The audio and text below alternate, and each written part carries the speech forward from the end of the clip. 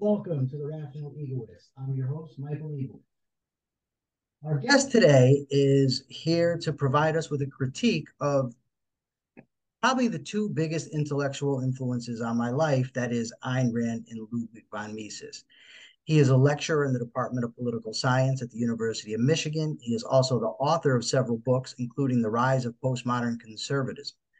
Matthew McManus, welcome to the show. Nice to meet you. And yeah, thanks a lot for having me on. Looking forward to it. It's fantastic. Okay. One of the criticisms that you've leveled at Ayn Rand is that she's a reactionary. You also say that reactionaries eschew moral arguments and they fear liberty.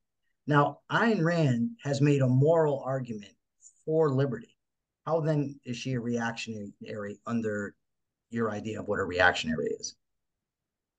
Sure. Well, first off, I should claim I don't actually indicate that Ludwig von Mises or Ayn Rand are reactionaries in the broad sense of the word. I would situate them on the political right, but there's an analytical distinction we need to make between people on the political right who are reactionary in the analytical sense of the word, and people who adopt a more expansive kind of conception of what being on the right means. And there's no doubt that Rand and von Mises both fall within that paradigm, right? In fact, one of the things that's distinctive about Rand in particular is the way that she essentially comes up with an entirely original philosophy that owes very little to conventional streams of reactionary thought, with the exception of Nietzsche.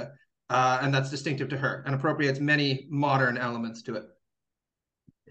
Okay, you specifically write in an article you wrote about reactionarism, that you say reactionaries in the vein of Ayn Rand. Which piece is this one? It's from, I believe, Aereo. Aereo. Okay, I can't recall which one this is specifically. Okay, it's possible that you might be right about that. But let me be clear here, right? There are two senses in which we typically use the word reactionary, right? On the left. One is as an expansive catch-all term for the political right, which is the sense in which I was employing it there. Okay. Incorrectly, I should add. So that's a mistake on my part, or at least loosely, I should say, on that part. The other is as a more distinctive vein of right-wing thought that has been a pretty constant feature of anti-Enlightenment insight and critique since at least Robert Filmer. That's the more analytical sense in which I would use the term reactionary, certainly now, right? And it's the one that I think is more appropriate. So in the event that I did characterize them in that kind of way, it does just be clear it's meant to be the kind of loose catch-all to refer to people on the political right, rather than a specific analytical category that I think is more appropriately applied to a specific sub-vein of right-wing thinking. Okay, so you would then put her on the right, but Ayn Rand was for open borders. She is against moral laws, like, for instance, the war on drugs or laws against prostitution. So, and she's pro-life, pro-choice. So I understand that she's advocates for capitalism, but she also argues for a far more laissez-faire capitalism than anybody on the right today is advocating. I just don't see how she fits neatly into either right or left, as the terms are contemporarily used or have historically been used. Well, it depends on how it is that you conceive the political right, right? So there are a variety of different definitions of being right-wing and left-wing that have been deployed. My favorite definition is actually offered by F.A. Hayek in his F.A. Why I Am Not a Conservative, right? And it's the piece that I use actually as the fount of my analysis in my later book, The Political Right Inequality, Turning Back the Tide of Egalitarian Modernity. And the distinction that Hayek makes is very important, where he says, what makes someone a liberal, or what makes someone, for that matter, left, is this conviction that there's a certain degree of moral equality that has to be taken seriously, and that should have bearing on how it is that we can see various different normative problems, political and economic, etc. To be on the political right, or to be conservative, again, he uses the term loosely here, is to believe that there are demonstrably superior people in society, and that there are differential expectations that apply to demonstrably superior people as opposed to more ordinary or mundane people. And in that respect, I think it's very clear how Rand would fall into that paradigm. Whether you look at the Fountainhead or Atlas Shrugged or her nonfiction work, she always makes very clear distinctions between second-handers and creators, or producers or productive people or creative people, and the mass of people who benefit from their enterprises. So it's very clear that she has a theory of what constitutes a demonstrably superior person, albeit it's just one theory, again, of many that you can find on the political right, which is really what my book is about. So, two things. One, the two essays that I love when it comes to critiquing the right are Hayek's Why I'm Not a Conservative and Ayn Rand's Conservatism and Obituary. Ayn Rand has also called the right wing the God, family, country swamp. Now, you use this term, and I've come across it a few times in your writings, of moral equality. What does moral equality mean? Well, there's a variety of different meanings that one can give to it, right? So moral equality is the postulation that each individual's life has special significance both to them and should be treated as having special significance by social institutions and other people, right? Now, the way that this is argued for and justified varies wildly depending upon the liberal thinker that you look at, or for that matter, the progressive thinker that you look at, right? So I'll just give a couple of brief introductions to the idea of moral equality, and then we'll move on. But one way of conceiving it that Ayn Rand was somewhat critical of was in utilitarian terms, right? Think about the Bentham axiom that each person counts as one and no more than one in terms of calculations of aggregate utility and how to go about achieving it. That's a notion of moral equality, right? You can also think of moral equality in more Kantian terms, in the sense that each person has a kind of immeasurable dignity that places them beyond price in the terms of, the groundwork to the metaphysics of morals and the critique of practical reason. Another way of understanding this is just in terms of political or legal equality, which is what von Mises very tentatively puts forward as the proper basis for equality. And there are more robust conceptions of moral equality that you can also find on the political left, for example, especially Marxists like G.A. Cohen would argue that to a certain extent, if we take the idea of moral equality seriously, extraordinary disparities in life outcomes seem problematic from a normative point of view, because why should it matter that your life goes better than mine? Okay, so there are a lot of different arguments for this. I would argue that the basis of this all goes back to Stoic thought in the Roman era, but we can get into that some other time if you're interested. Okay. So the first thing, the idea of equality before the law, Rand would absolutely adhere to that principle, that people are equal before the law ought not be granting special privileges. She certainly critiqued what's called today crony capitalism. She called it the aristocracy of pull, the granting of special favors to various groups she despised. The idea, she actually wrote numerous occasions that each individual, his life is, or her life is an end in itself, not the means to the ends of others. So her whole philosophy of individualism is based on the value and the worth of individual life. Now, as far as utilitarianism goes, it's interesting you brought it up, because the very reason she's hostile to utilitarianism is it can ultimately lead to the sacrifice of some for the benefit of others.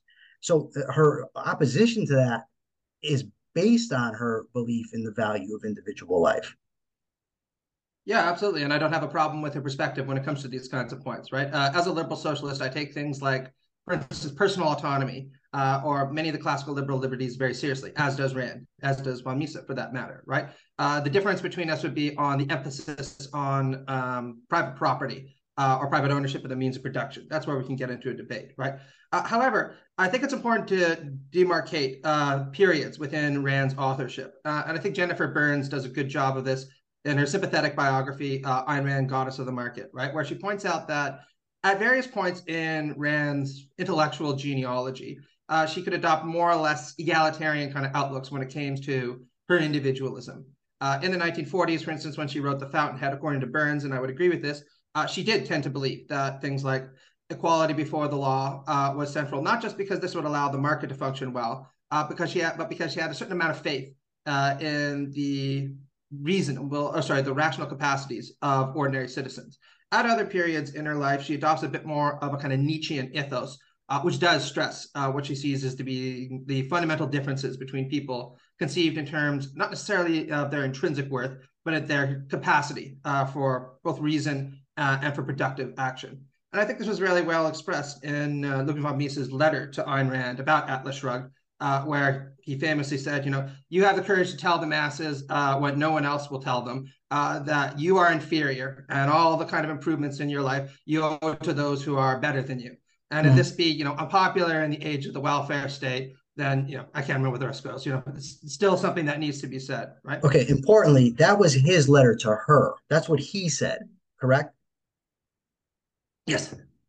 And the majority of writers that I've read claim that Nietzsche had an impact on Rand in her early career, but you're saying it's at the end.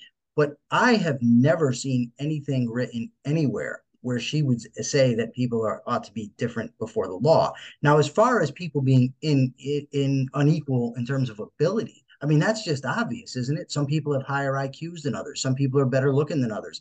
Some people are more athletic. Some are taller. Some are faster. Some are stronger. I mean, that's just a fact of existence. But importantly, very importantly, is when she talks about ability and when Leonard Peikoff, who wrote, with her permission, they said it's not a matter of ability, of intellectual ability here. It's a matter of one's commitment to being rational. So, for instance, in the book Atlas Shrugged, Eddie Willers, the character, is not a hero, but he's nowhere suggested that he's not a moral human being. Okay, absolutely, right. And again, I think it's important to demarcate periods over the course of her life, right? However, it would seem to me that you and I have a different interpretation of Atlas Shrugged, or even some of her middle period works than I do, right? Now, I never deny that Ayn Rand is insistent that all individuals are entitled to a certain degree of equality before the law, right? If anything, that's a central point that she takes from the American founders in the classical liberal tradition, right? What is differentiated, right, is this kind of romanticism of the private individual that distinguishes her from other liberal authors. And this emphasis on precisely what you talked about, right? This idea that people are differentially rational and that some individuals are vastly more productive than others and consequently should be rewarded in terms of their productive or creative capacities, right? Now, there are other classical liberal authors that lean in that direction as well, right? But it's very clear that this is on the further end of the spectrum when it comes to a commitment to moral equality than somebody like, say, John Stuart Mill, for example, who was another classical liberal author, also a socialist, most notably, right? Who would say certain things like, listen, if there are differential abilities between people, including differential abilities in terms of their rationalizing capacities, then that owes nothing to their intrinsic natures. It has everything to do with the fact that, for instance, we haven't educated certain groups of people to be sufficiently rational, or the fact that many people are born in systems of endemic poverty, which limits their ability to develop their more refined human capacities in a way that we need to be attentive to. And for liberal socialists like myself, these are the kind of things that we need to be attentive to if we're going to be sufficiently committed to the idea of moral equality. And that's something that differentiates us from right-wing liberals or objectivists, for that matter. So it seems like what you're talking about here is you're not saying that she's wrong in her conclusion. You're saying that whereas she would say people are responsible for their moral inequalities, you're saying that people aren't responsible for their moral inequalities because of given circumstances, and she wouldn't allow for that. But that's different than one saying people are naturally unequal, two, people should be treated differently by the law, and three, that there's just automatic inequalities, right? It's a matter of what the reason is for these inequalities. Well, I'd say that it really depends again on the period, right? In her early work, particularly, the more Nietzschean period, she tends to emphasize very strongly this idea of there being fundamental inequities between people, both in terms of their aptitudes and in terms of their creative potentials, right? And again, there's a long history of Nietzschean influence on the political right that's interesting and worth talking about there, right? At other periods, again, she seems to adopt a more conventionally classical liberal position that people should be allowed a high degree of equality under the law, and that even a minimal kind of democracy might be acceptable by allowing people input into how their society is organized, so long as it doesn't infringe upon fundamental natural rights. And to be candid, I'm not sure that she ever fully thought through which of these dimensions of her thought should be emphasized, including in the novel Atlas Shrugged, which has elements that pull and push in both ways, but that's a separate matter that we can get into. The important thing for liberal egalitarians like myself is the point that you made about where our differences in natural aptitude come from. So I take it that you're familiar with the work of John Rawls, for example, right? Yes. Okay, very good. So as a kind of Rawlsian liberal socialist, I would look at the kind of arguments of somebody like Rand, who says people have different natural aptitudes and natural abilities, and those can express themselves in the market, and people should be rewarded on that basis. And I would say, listen, natural aptitudes, even under ideal circumstances, are purely the result of a genetic lottery. They're morally arbitrary or arbitrary from a moral point of view. And so to put the kind of normative weight on them that people like Rand do and suggest that reward should be attendant to these differences in natural ability is to give a lot of normative weight to something that really doesn't matter all that substantially. And that's even in the best case scenario, right? Say where we all have the potential to win the genetic lottery or lose the genetic lottery without any kind of social circumstances hedging it one way or another. We know perfectly well from social scientific data that children who are brought up in poor families are far less likely to develop certain kinds of aptitudes, right? They're far more likely to be malnourished. They're far less likely to be read to. They're far less likely to be breastfed for a variety of reasons. And all this has a ripple effect downwards through life, influencing everything from academic ability through to athletic ability, right? So I would even go further than Rawls and say it's not just a genetic lottery. It's a genetic lottery that's hedged towards winners and losers from the very beginning. So I'm just not prone to granting differences in natural talents and capabilities the kind of weight that somebody like Ayn Rand would. Okay. The first thing is that I don't know if you noticed this, but earlier you told me that her Nietzschean period was toward the end. But just now you told me earlier in her Nietzschean period. That's the first thing. I just want to get that out there because you've now ascribed two separate periods as being Nietzschean period. And I'm not sure she would even accept any significant influence from Nietzsche. But this is a vital point here. Nowhere does she ascribe moral significance to innate ability. Her whole theory of ethics is contingent on choice, and it's only open to matters of choice, where natural ability is not open to choice. And she actually downplayed natural ability, saying that if people would put forth the effort, they could achieve. So that's just not accurate to say that she put a emphasis on natural ability when it comes to morality. But this is, I think, would it be fair to say that ultimately your problem with Rand and Mises is a moral one? Is that fair to say? I'd say so, yes. But first off, let's be clear, right? I said that it wasn't my position that Ayn Rand went through an earlier Nietzschean period prior to the writing of The Fountainhead, and then a later Nietzschean period. This is Jennifer Burns' position in Ayn Rand, Goddess of the Market, and I indicated that I agree with this, right? That Nietzsche's influence waxed and waned over the course of her life, and it tended to be more foregrounded in the 1950s during the epoch of, the Eisenhower, Johnson, Kennedy, FDR welfare state, right? That she was deeply contemptuous of, right? But in terms of things like the emphasis she places on natural ability versus individual choice, again, I think that you see differential references to that depending upon the period in her work, right? At some point, she really tends to offer an admiring portrait of individuals she takes to be creative geniuses, right?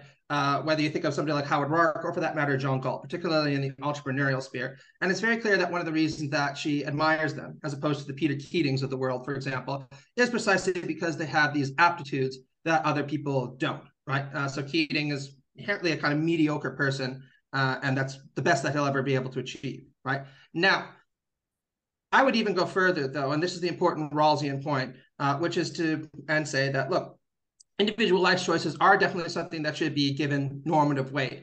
But I certainly wouldn't give them nearly the amount of normative weight as someone like Rand in terms of outcomes in life, because a tremendous amount of the choices that we make are also, again, predetermined by circumstances that are arbitrary from a moral point of view.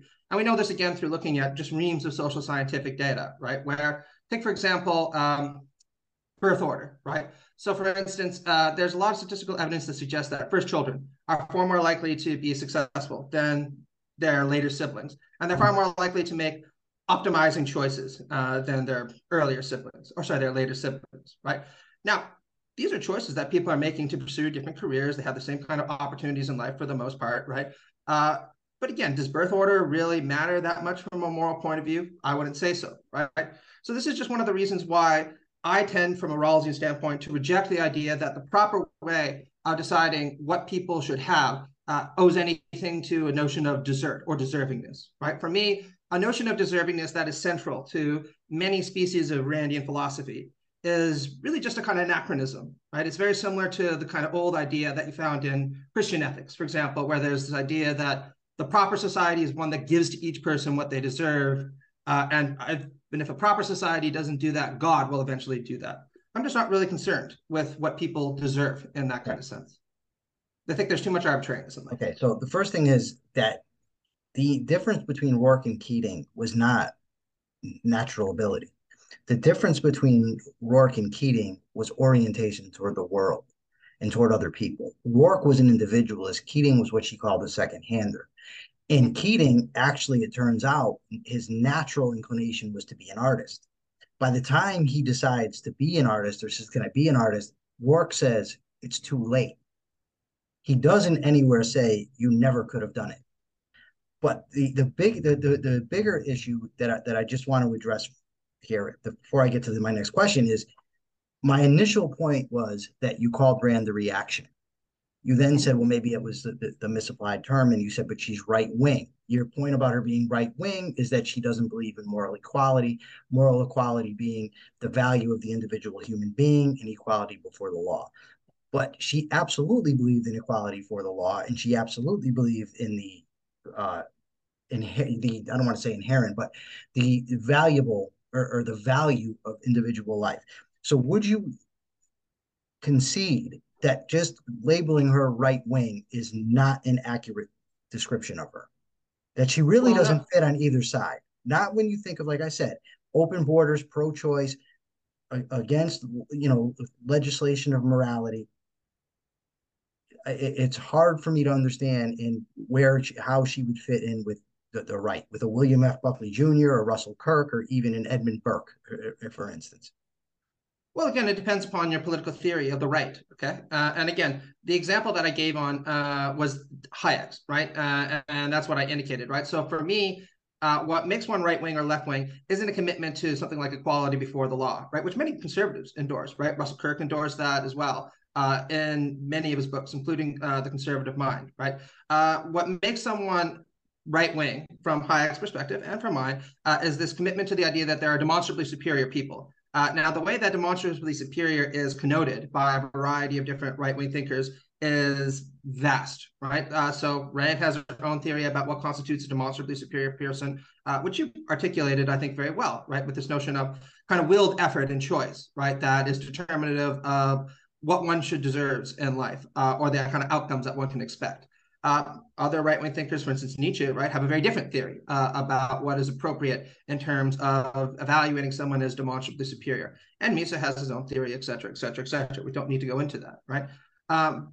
But that's, my political theory of the right, drawn from this kind of Hayekian idea. If you come from a more American standpoint, and you would regard somebody like a traditionalist, right, or a conventional conservative as exhausting the content of right-wing thought, then sure, you could say that Ayn Rand occupies a kind of penumbral status within that. And I know authors who have made that argument. I don't buy it, but some of them are convincing. A very good figure in that vein would be somebody like Jason Brennan, who I'm sure you're familiar with, right? No, I never heard of him. Oh, really? He's a really good libertarian philosopher. I believe at Georgetown University. He wrote an interesting book called Against Democracy, and also quite a good guide called Libertarianism. And he argues that libertarianism doesn't really click cleanly on the left-right spectrum for precisely the reasons you're articulating. Right now, if you want to have a broader discussion about that, we can. I'm just not convinced upon that based upon my own convictions on this. Okay, so before I get to Mises, which I definitely want to do, the reason I asked you for if your critique of them was primarily moral. So do you believe there is an objective morality? In other words, do you believe there is a morality that is the right morality? Yes. Okay. How do you determine it? How do you judge it? How did you discover it? Well, there's two different operative levels to this, right? A meta-ethical level and then a substantive level, right? So my primary meta-ethical convictions are what one might call quasi-cognitivist moral realism from the Oxford philosopher Derek Parfit, right? And Parfit's conception of quasi-cognitivist moral realism is that we should think of moral laws or moral imperatives, if you prefer, as something along the lines of mathematical entities, right? They don't exist in some kind of platonic heaven out there for us to discover. They clearly come from processes of human cognition, right? There's no such thing as the number one in the wild, right? But nonetheless, much like the laws of logic or the laws of mathematics, have a kind of intrinsic determinacy to them that isn't purely subject to human subjectivity. So too do the imperatives of morality, right? They come from the process of human condition, but we are bound to them in ways that we don't simply choose. So that's my meta-ethical position, put very simply, right? In terms of my kind of substantive moral beliefs, I think I was pretty clear about that, right? I'm a Rawlsian liberal socialist. I tend to think that all individuals have an intrinsic equal worth to them. And I think that the way that we should try to conceive of political institutions is along the lines of what would be agreed to in fair conditions, where people would be willing to cede certain kinds of liberties that they might have in a state of nature in order to establish social institutions that would be more conducive to human flourishing in the broad sense of the word. And in terms of the more practical implications of this, I think that liberal socialism does the best job of hitting those criteria, the kinds of societies that you would see, for instance, in the Nordic countries, albeit with more workplace democracy. Okay. So first, when you talked about your meta-ethical stance, you talked about Parfit, and I've never read his ethics. I've only read his stuff on identity. Well, Sure. I'm going to take your word for it and what you just said. I have no reason to think you're wrong. So his morality is essentially relational, right? It's not out there somewhere. It has to do with, like you said, there's no number one in nature. It has to do with human beings relating with the world. Is that correct? I wouldn't say so. No. Okay. All what Okay. matters, I don't want to dive too much into it because it's I three know. 1,000-page books and it will be here forever. Oh, it's a fascinating type of subject, right? Yeah. But we can demarcate three separate periods to his work, right? One is on the question of personal identity, which, as you mentioned, he problematizes in very interesting ways, ways that I disagree with, to be clear, for reasons you probably be sympathetic to, but ways.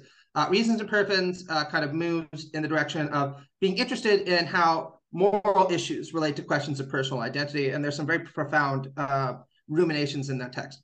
But On What Matters makes it very clear that he says, look, logic and mathematics have an objectivity to them that is the result of human beings essentially conceiving of a priori systems of organization that have their own intrinsic laws that are the result of human cognition, but they're not the result of human whim or human choice, right? So again, the number one and the number two don't exist in the wild. They're the creations of human intelligence, right? But just like we would never deny that 1 + 1 = 2, we do, because we don't just get to choose that, right? So too, we don't get to choose whether or not something like murder is appropriate or not. It's just obviously so, even though there's nothing in nature that dictates that murder is wrong. It's the result of human cognition and human reason that we've imposed this imperative upon ourselves. Okay. So now for Rawls, right? The part that you left out was his moral intuitions. Mm-hmm. The idea, right, that you have these moral intuitions and then you reason, and as you reason, you try to approach the moral intuitions and you adjust them back and forth, right? Mm-hmm. Is that something that you agree to?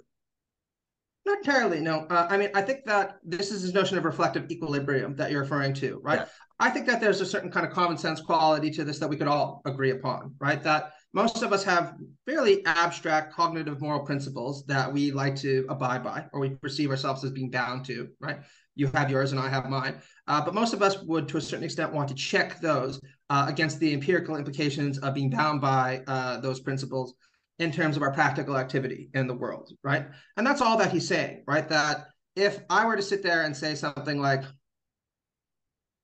you should never kill a person, right? That sounds like a pretty sound moral principle, right? But we all know, because of empirical experience, that there are instances where it might be appropriate to take a life, however tragic that might be, right? If somebody was murdering, say, my wife, right? Or trying to kill my wife, if I had to take their life in order to save her, that might be very well be regrettable, right? And I would feel very bad about it. But I wouldn't feel that it was a moral wrong, right? If anything, I would feel that it was morally right for me to do that because I have certain duties and obligations to my wife, and indeed to prevent wrongful murder, death through murder from occurring, right? So it's just about checking one's sound principles against these kinds of empirical case studies to try to nuance and refine them. So after this process of reflective equilibrium, we might say, okay, the principle that thou shalt not kill, pretty sound one, but it's subject to these qualifications now. So we need to nuance it in these particular ways, given what we know about the real world.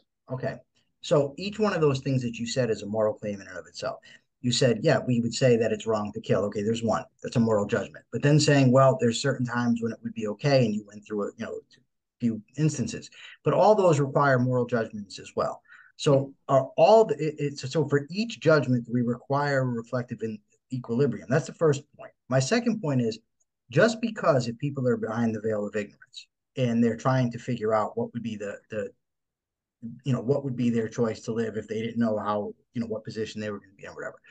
One, they could be mistaken as far as what would be best for them. So they might think, for instance, that a serfdom, the feudal system would be best for them. I don't know, but I would say that they'd be wrong, but they could reason incorrectly and come to the wrong conclusion. Secondly, it's hard for me to understand, even given whatever conclusion that they would come to, how that would then render it a moral sort of imperative that their conclusions have a moral significance, because that's what they would choose under those conditions. I go with Rand's definition of morality, a code of values to guide one's behavior. So, first of all, do you agree with that definition of morality, or do you have a different definition? If so, where does that come from, and how do you validate that? Because when I read Theory of Justice, which is the book that you're talking about, all through it, I came across what I believe to be an arbitrariness behind Rawls' morality, that he wasn't deriving it from reality. He wasn't saying, let's look to reality and decide what's right and wrong. It was about what we have intuitions about what's right and wrong, which I would say that, well, people's intuitions about what is right and wrong could vary from neighborhood to neighborhood, never mind from country to country. And not only that, but just the whole, we're going to discuss this, and then, like you said, the reflective equilibrium. I don't understand how that has any moral significance. I mean, I understand he said it does, but not in the sense that I've ever thought of morality or any moralist that I've ever read. It's all about how you should live one's life. And he's really talking about what one deserves and, that sort of thing. Okay, well, just for on Rawls, it's important to denote that he's very clearly a proponent of the idea that morality flows from human reason, right, or our rational human capacities, right? And he makes this very clear when he makes a distinction between, for instance, being rational and being reasonable. And he says we need to understand that being reasonable is more proximate to this idea of trying to obtain reflective equilibrium, but it's not intuitional and it's not arbitrary. In fact, in Theory of Justice, you probably recall, he develops a very serious critique of moral intuitionism of the sort that was developed in, for instance, early 20th century Anglo thought, for example. The kind of thing that would be associated with, what's it called again? The Cambridge Apostles, for example. Excuse me. Just took me a few seconds there. So the basic idea behind the original position is to rely on as few severe theses about human nature as possible, since we're all very different as individuals, in order to establish what we would regard as a legitimate set of political institutions to govern us, and to orient us towards what is right, which is different from orienting us towards what is good, to be clear, right? And he says, look, my basic thesis is going to be that we can assume that all other things being equal, people are neither angels or demons, the average person, right? And that they are, for the most part, pretty self-interested, right? They might be willing to do certain kind of things for their family, for their loved ones, for their cats, but they're not going to sit there and be self-sacrificing for everyone. So let's operate from that assumption, right? So we put these people behind the veil of ignorance and say we're removing certain kinds of special information about who you are in particular, in order for you to think about this more impartially, right? Rather than being motivated by your myopic or subjectivist orientations about making sure that you are well off, regardless of whether or not that will be conducive to the benefit of everyone. What principles would you choose under these circumstances to govern society?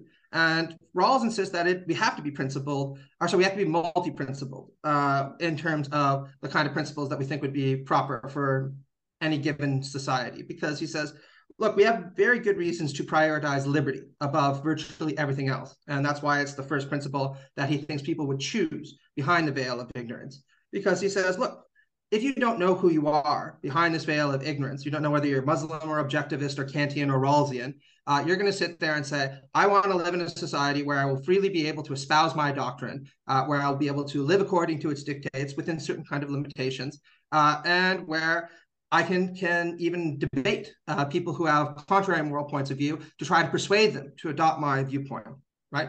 And that seems quite plausible to me, right? That if you didn't know whether you're going to be an objectivist or a Rawlsian or Catholic or Christian behind the veil of ignorance, you want to secure for yourself the conditions wherein you could live by your doctrine and you could continue to espouse it and try to find converts, if that is what you are so inclined to do, right? But Rawls goes on to say, look, liberty doesn't exhaust the content of what most people are interested in terms of their political institutions, because there are other things we have good reason to care about. And that's where the difference principle comes in, and the principle of fair equality of opportunity, for which he gives a variety of very complicated arguments that we're not going to have time to get into here because we only have 10 minutes left. Yes. But probably the one that I'm most sympathetic to is the one that I brought up at the beginning, this notion of moral arbitrariness, right? And the fact that the differentiations in terms of natural talents and abilities doesn't seem all that significant from a moral point of view. So we shouldn't ascribe it the kind of weight, for instance, that both classical liberals and Christians gave to this notion of desert and what one is morally entitled to on the basis of one's character or contribution. So I have a yes or no question because I want to get to Mises, and like you said, we have 10 minutes. Do you think it would be fair to say that different groups of people in that situation you just described, the veil of ignorance, different groups would come to different conclusions? No. And yes. So that's not a yes or no question. So I'll try to be really brief about this, right? There's a number of different conditions that he bakes into the contractarian mechanism behind the veil of ignorance in the original position, right? One is the one that I just mentioned, right? That you don't have information about what role or what position you particularly occupy in society, right? But the other thing that he brings up is this idea that any kind of principles of justice that you adopt must be subject to a consensus. And this is very important, right, in answering the kind of challenge that you're posing, because he says, look, people behind the veil of ignorance will also be aware of the fact that they could be belonging to this group or that group or that group, and there's going to be a kind of deep pluralism within society. And that means that being aware of the fact that there's a deep pluralism in society and they might belong to any of these differentiated groups, any principles that they choose would need to be acceptable to any of these groups. Since, of course, once the veil is lifted, you might be Catholic or you might be objectivist or you might be Rawlsian. And all of these different people from these different groups would need to find the principles that are now governing them acceptable. Okay, what I meant was, if you were to do this, for instance, in Pakistan, and then you were to do it in Canada, and then in America, and then in Britain, it seems to me that different groups would come to different conclusions. For instance, somebody that was operating under the idea of the invisible hand in economics would be more prone to say, regardless of what condition I'm in, where I start off, I think that this is going to create the greatest value to the greatest amount of people. So that's the type of world I want to live in. Whereas somebody that's been raised in a more collectivist culture, might say something different. That's what I mean is if you had different groups of people that were reasoning under these conditions, they would come to different conclusions as far as what the good society would look like. Yeah, absolutely, right. If they weren't behind the veil of ignorance. No, I'm saying there is a veil of ignorance. But if you take 50 people here, right, 50 people on the left, 50 people on the right, and put them in two separate groups and let them reason in under those conditions, which, by the way, it's ironic to me that he critiques the arbitrary, because that's pretty arbitrary to come up with all these qualifications and positions and everything else to come to the conclusions he wants. But nevertheless, assuming that you have those conditions, I cannot foresee that two different groups would come to the exact same conclusion, the exact same consensus. Well, this is something that he dedicates an awful lot of time to, right? Because he's saying, look, it's not necessarily that they would agree on the basis for the principles, right? Say you were aware of the fact that there are a wide variety of religious groups in society behind the veil of ignorance. You weren't sure if you were a member of those religious groups, but you were aware that they're existing, and you're aware that you might be a member of that group. And you're also aware that there are many secular groups within society, and that you might be a member of one of such other group, objectivist, Marxist, whatever it happens to be, right? Being behind the veil of ignorance in the original position requires you to adopt the standpoint of somebody in either of these groups, because you're not necessarily sure what you're going to wind up in if the veil is lifted. And this is precisely why he says that any of the principles that you choose need to be subject to a consensus that would be agreed upon by a member of any of these different groups, regardless of the kind of metaphysical viewpoints that they might adopt and their comprehensive vision of the good life. And the other point that he makes that's a little bit clearer, political liberalism is he thinks, now this is very controversial, right? That justice is fairness, or at least political liberalism, would be subject to an overlapping consensus because it would be endorsed from people from a wide variety of different backgrounds as the appropriate political philosophy to govern individuals in a pluralistic society where we're always going to face the fact that there's deep disagreement about certain kind of fundamental issues. Mm-hmm. Now, I personally have problems with some aspects of his argument to this effect, but I'm sure you want to get to von Mises, so I do. Let's not spend time with that, right? Just to say that I do want to have you back on at some point in the future because I want to be able to dive deeper into some of these issues. But my first question is about von Mises. You said that von Mises was not a scientist, that he was an ideologue, right? Mm-hmm. So have you ever written a detailed critique on his methodology, on his position on the impossibility of economic calculation under socialism, or his trade cycle theory? Well, the most substantial piece that I've written on von Mises was that article for Jacobin, right, which wasn't intended to be a kind of comprehensive critique, rather just a kind of introductory. Not at all. No, it wasn't. That's why I'm asking, because from what I've seen, you hadn't. And my question here, I'm sorry to interrupt, but I just want to give you the flavor of my question. Ultimately, von Mises had a very elaborate system. Whether you agree with it or disagree with it, that's not my question. My point is as to saying that it's not scientific. He had a methodology that he dedicated a significant amount of time to, and then he had various things. He had the impossibility of socialist calculation. He had his theory of the trade cycle. And here's the thing. Von Mises predicted both the Great Depression and the fall of the Soviet Union. Not many economists could do that, or did it, rather. So to just try to dismiss him by saying he's not scientific when you haven't dove into these issues, I think that it's what's the word I'm looking for? I think it's unfair to von Mises to do that. To say he's not scientific, not to say that he's wrong. That's a different story. I happen to think he's mostly right, but that's different. But to just say he's an ideologue, not a scientist, is more of a smear than a critique if you're not going to prove it. Well, first off, one of the things that I brought up was that it wasn't my characterization of von Mises as an ideologue that I was invoking, right? One of the things that I brought up in my brief article was the fact that Milton Friedman, of all people, found von Mises rigid, dogmatic, and inflexible, right? And famously bringing up the fact that at one of the Mont Pelerin meetings where people are giving a very long digression on a technical issue in economics where no one could be charitably called a socialist. He stood up in the middle of the meeting. Yeah, everyone's a socialist, right? So again, let's be clear. If Milton Friedman thinks that you're being too ideological about the free market, then I would argue that there's some basis for my characterization. Now, to be fair to you, I think that you're right, okay? That my brief piece on him for Jacobin is by no means a comprehensive critique of everything that is important and significant about von Mises' system, okay? It wasn't intended to be clear, right? It's intended to be kind of a little primer. It's a 2,000-word article, right? And I did point out, for instance, that I do think, for instance, that the calculation problem that he brings up does pose very significant, perhaps insolvable problems for socialists who endorse something like a command economy, for instance. Yeah. And there are a wide variety of socialists contemporaneously who actually agree with that position and would say that one of the very few insights in Vienna economists that socialists agree with is this idea that a command economy is subject to very substantial problems because it can't allocate resources effectively without a price mechanism.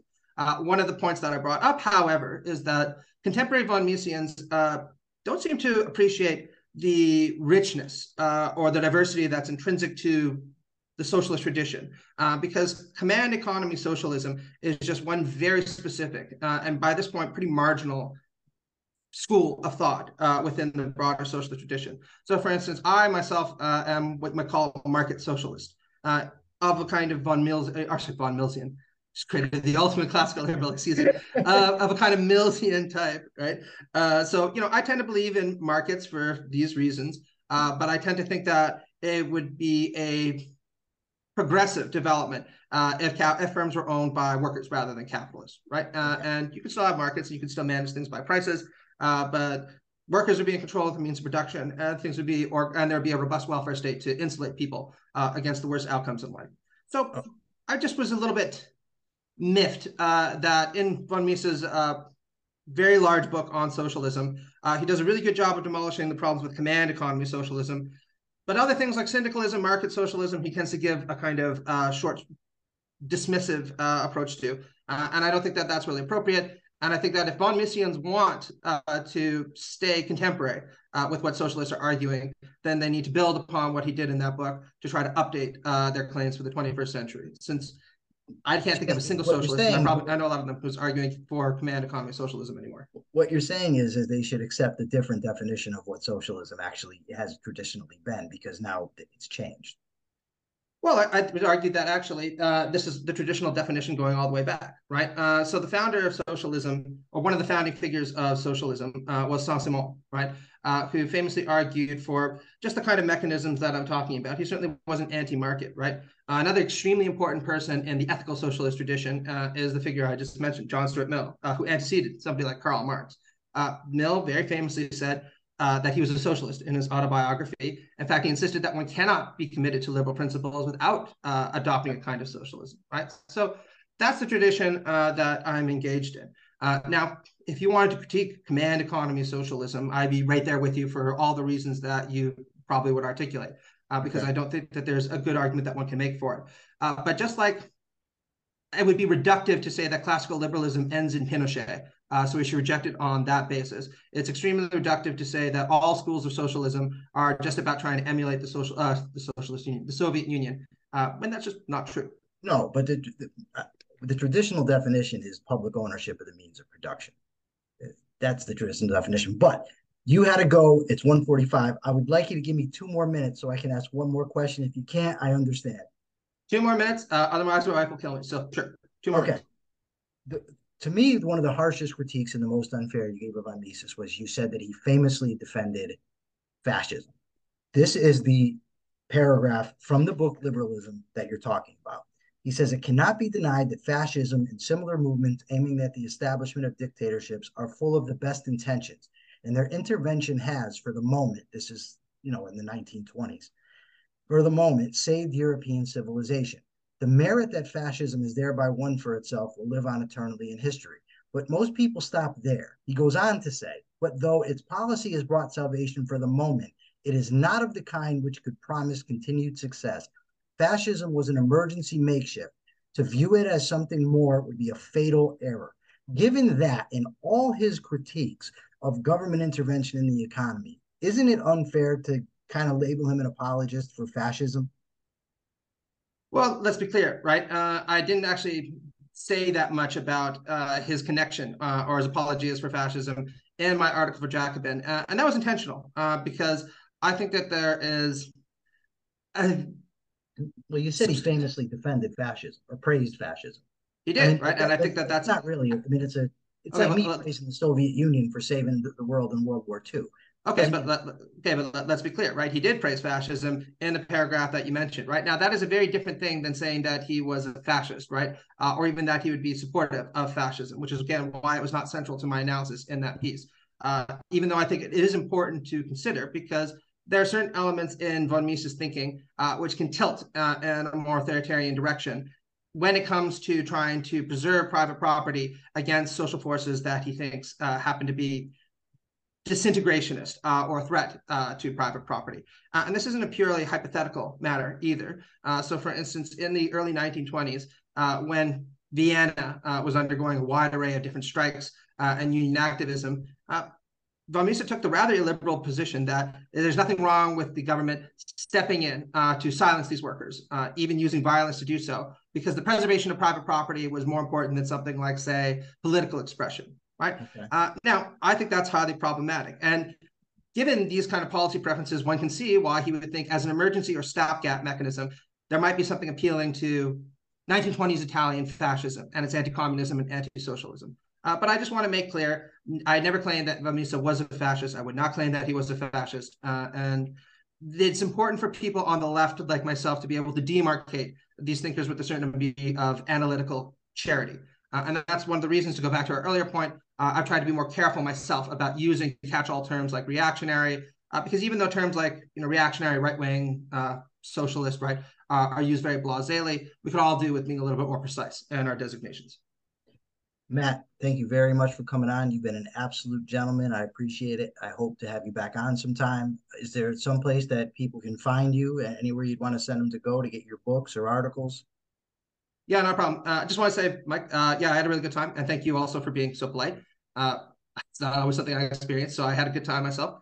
Yeah, if people want, they can check out my book, The Political Right and Equality, Turning Back the Tide of Egalitarian Modernity, that's coming out with Routledge in July.